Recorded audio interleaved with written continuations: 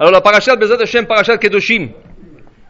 La paracha qui commence avec le thème de Kedoshim, Kedusha, la sainteté. וידבר אדוני משה לאמור, דבר על כלל בני ישראל, ואמרת עליהם, קדושים תהיו, כי קדוש אני השם אלוקיכם. La paracha termine en disant, והבדלתם בין הבהמה הטהורה לטמאה, ובין העוף הטמא לטהור, ולא תשקצו את נפשותיכם. Il dit ici, והייתם לי קדושים, כי קדוש אני השם, ואבדיל אתכם מן העמים להיות לי. Ça commence par Kedoshim, ça termine par Kedoshim, et en quoi la sainteté, dit la fin de la paracha, en faisant la distinction entre l'animal kasher et l'animal non kasher. La volaille kasher et la volaille non kasher. Ani Hashem Elokechem, dit Rashi, rien que si vous observez la mitzvah de kashrut, rien que pour cela, ça a valu la peine de vous faire sortir de l'Égypte. Toute la sortie d'Égypte, rien que pour la kashrut. Si vous observez la kashrut, tout ce que vous avez sorti de l'Égypte, ça valait la peine rien que pour ça. Chaim me disent qu'une fois, il y avait une discussion entre un goy et un juif. Il dit, est-ce que tu crois qu'Akadosh Baruch Hu surveille les juifs pour ce qui concerne la kashrut? C'est-à-dire, est-ce qu'Akadosh Baruch Hu rentre dans le détail de la vie d'un juif?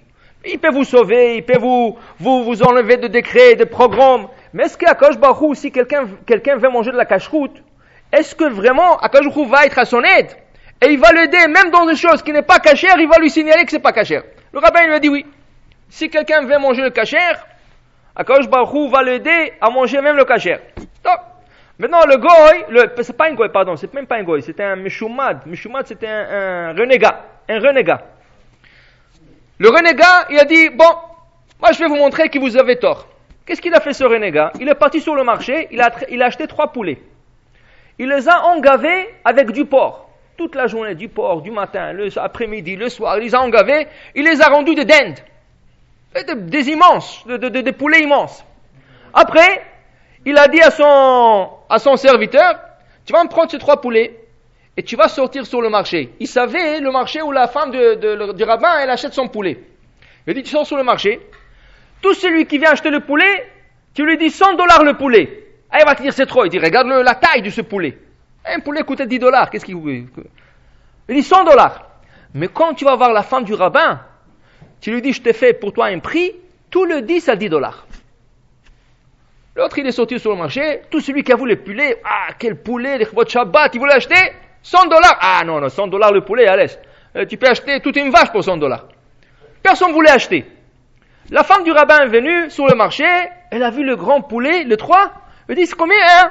Il dit, pour vous, parce que vous êtes la femme du rabbin, tout le 3 à $10. Elle dit, $10, tout le 3? Elle a dit, donne-moi tout de suite. Il a acheté tout de suite, il l'a emmené à la maison. Maintenant, il ne savait pas que ces poulets, ils étaient engavés qu'avec du non-kosher. Qui rend le poulet non-kosher aussi. Si un poulet mange du kasher ou du non-kosher, le 2, on dit zé gorem. Le 2 facteurs, ça se balance et c'est kasher.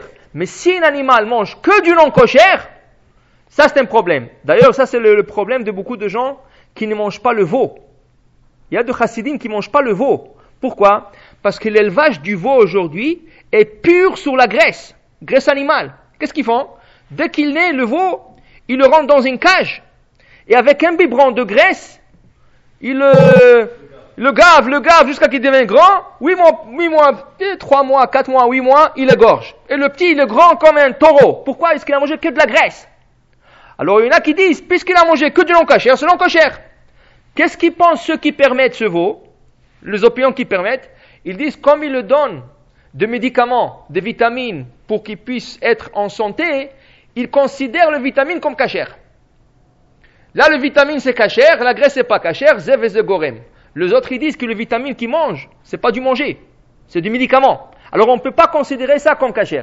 Ça c'est les 2 opinions, le problème qu'il y a maintenant sur le marché, et comme le goïm, il y a maintenant beaucoup de goïm qui sont contre cet élevage, que pour eux c'est de la cruauté envers les animaux, prendre un veau qui vient de naître et le mettre dans une cage, maintenant ils vont élever le veau, et déjà il y a des élevages qui se font à Québec, et en ailleurs du pays, des élevages de veaux de lait.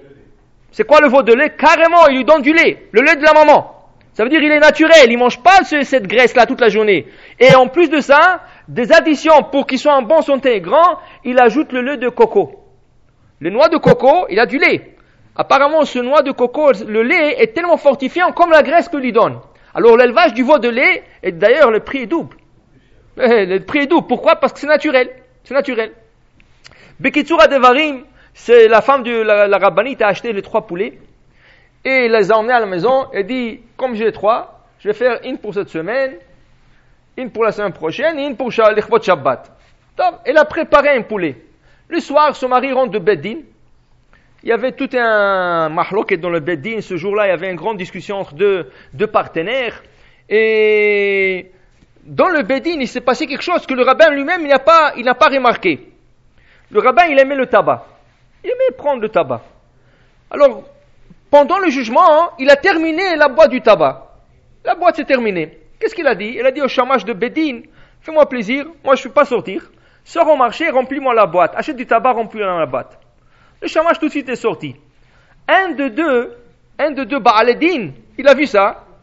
Il a profité de sortir tout de suite. Il a appelé le chamash, il dit, viens ici. Où tu vas? Il dit, remplir la boîte du tabac pour le rabbin. Il dit, pourquoi tu le fais? Moi, je veux le faire. Moi, je vais faire Shimush Tamidet Chamim. Moi, je vais servir un Tamid Chacham. Donne-moi-le. Il lui a donné la boîte. Qu'est-ce qu'il a fait l'autre? Il a pris quelques Napoléons d'or, il a mis dans la boîte, il a couvert un peu de tabac, il lui a donné au rabbin. Qu'est-ce que c'est? Shohad. Shohad. Et on dit à Shohad, il y avait un Chachamim au point que même si le Chacham ne sait pas qu'il a reçu le Shohad, son cœur, il se penche vers un de côté. Tout de suite. Donc, le jugement continue, et le rabbin, il voit au moment du jugement qu'il était sûr à 100% que ce gars qui est devant lui, il a tort, et tout d'un coup, ses pensées changent. Il pense en son faveur, peut-être il avait raison, peut-être c'est pas comme ça, mais il dit pourquoi tous ces mahashavot qui viennent me venir dans la tête? Il a dit je laisse, jusqu'à demain. Il a repoussé le dîme pour demain. Il arrive à la maison, sa femme lui a préparé le poulet. Sa femme lui a préparé le poulet. Alors maintenant, le rabbin, il était tellement préoccupé de ce jugement, il a dit à sa femme, tu sais quoi, j'ai pas envie de manger le souper, mange-toi et les enfants, avancez, peut-être plus tard, peut-être j'aurai pas envie, je sais pas. La femme s'est assise à table avec les enfants, avec le poulet, la femme a dit, mais si mon mari ne mange pas, moi je peux pas manger seul avec les enfants. Elle a dit, vous savez quoi, on va changer le menu pour ce soir, on va manger du laitage. Ils ont mis du poulet de côté. Le lendemain matin, la rabbinite arrive dans la cuisine, et voit que dans la marmite, avec le poulet, toute la marmite est couverte avec le toile des araignées. Elle dit, ce qui est bizarre, jamais c'est arrivé ça. Très bizarre. Elle n'avait pas le choix que jeter la marmite. Le lendemain, le Rav va au Beddin, et encore des discussions, et encore il voit qu'il est en train de pencher vers le côté du gars, qu'il était sûr qu'il est perdant. Elle dit, qu'est-ce qui se passe là? J'arrive pas à comprendre. Toute la journée, il arrive le soir. Sa femme me dit, tu avais une journée longue, fatigante. Je t'ai préparé un bon souper, un poulet bon et tout. Il dit, regarde, moi, tant que je décrète pas, j'arrive pas au fond de ce problème-là, moi je peux pas manger. Mange-toi avec les enfants, et après. La femme me dit, non, mais on t'a attendu hier, tu es pas venu. Elle dit, non, excusez-moi, mais vraiment, il y a des fois c'est des cas particuliers. La femme, elle a dit, non, toi tu manges pas, nous on mange pas. Le laitage encore. Le lendemain, elle se réveille, la deuxième marmite avec le poulet qu'elle a préparé, plein de toiles d'araignée. Elle dit, quelle bizarre c'est cette histoire, c'est quoi cette histoire encore? Mais non, elle n'a rien dit à son mari encore. Elle n'a rien dit à son mari parce qu'il était trop occupé. Le soir, il est en train de prendre un peu de tabac et étudier. Il prend le tabac se termine et il touche dans la boîte. Il dit, qu'est-ce que c'est ça? Il voit des pièces en or. Il dit, mais qui c'est qui m'a mis des pièces en or ici? Il dit, moi j'ai donné la boîte au shamash. Lui c'est sûr qu'il n'a pas mis. Il y a quelqu'un qui a mis. Lui. Il dit, peut-être c'est quelqu'un qui m'a mis de shohad. Et c'est pour ça que je n'arrive pas à bien concentrer sur le jugement. Il a fermé le livre. Il ne veut rien savoir. Il a dit, demain matin, je vais savoir au Beddin qui c'est qui a mis de l'argent ici. Il va chez le shamash. Il dit, dis-moi, quand je t'ai envoyé mettre le tabac ici, qui c'est qui a rempli la boîte? Il dit, pas moi. Il dit, alors qui? Il dit, lui. Le gars qui était sûr qu'il est fautif. Il dit, maintenant je comprends pourquoi je commençais à tourner vers lui, parce que c'est lui a mis shohad. Il a commencé à le crier jusqu'à qu'il a avoué. Il a dit, ça y est, maintenant tout de suite il a décrété, tu es coupable, tu dois payer à l'autre partie. Il lui a même taxé pour lui donner le shohad. Et là il est rentré à la maison, et il était sûr, Baruch Hashem, il va avoir un bon souper avec sa femme et sa famille. Sa femme a préparé déjà le 3e poulet. Ils vont s'asseoir à manger. Et la femme regarde la marmite, pleine d'étoiles d'araignée.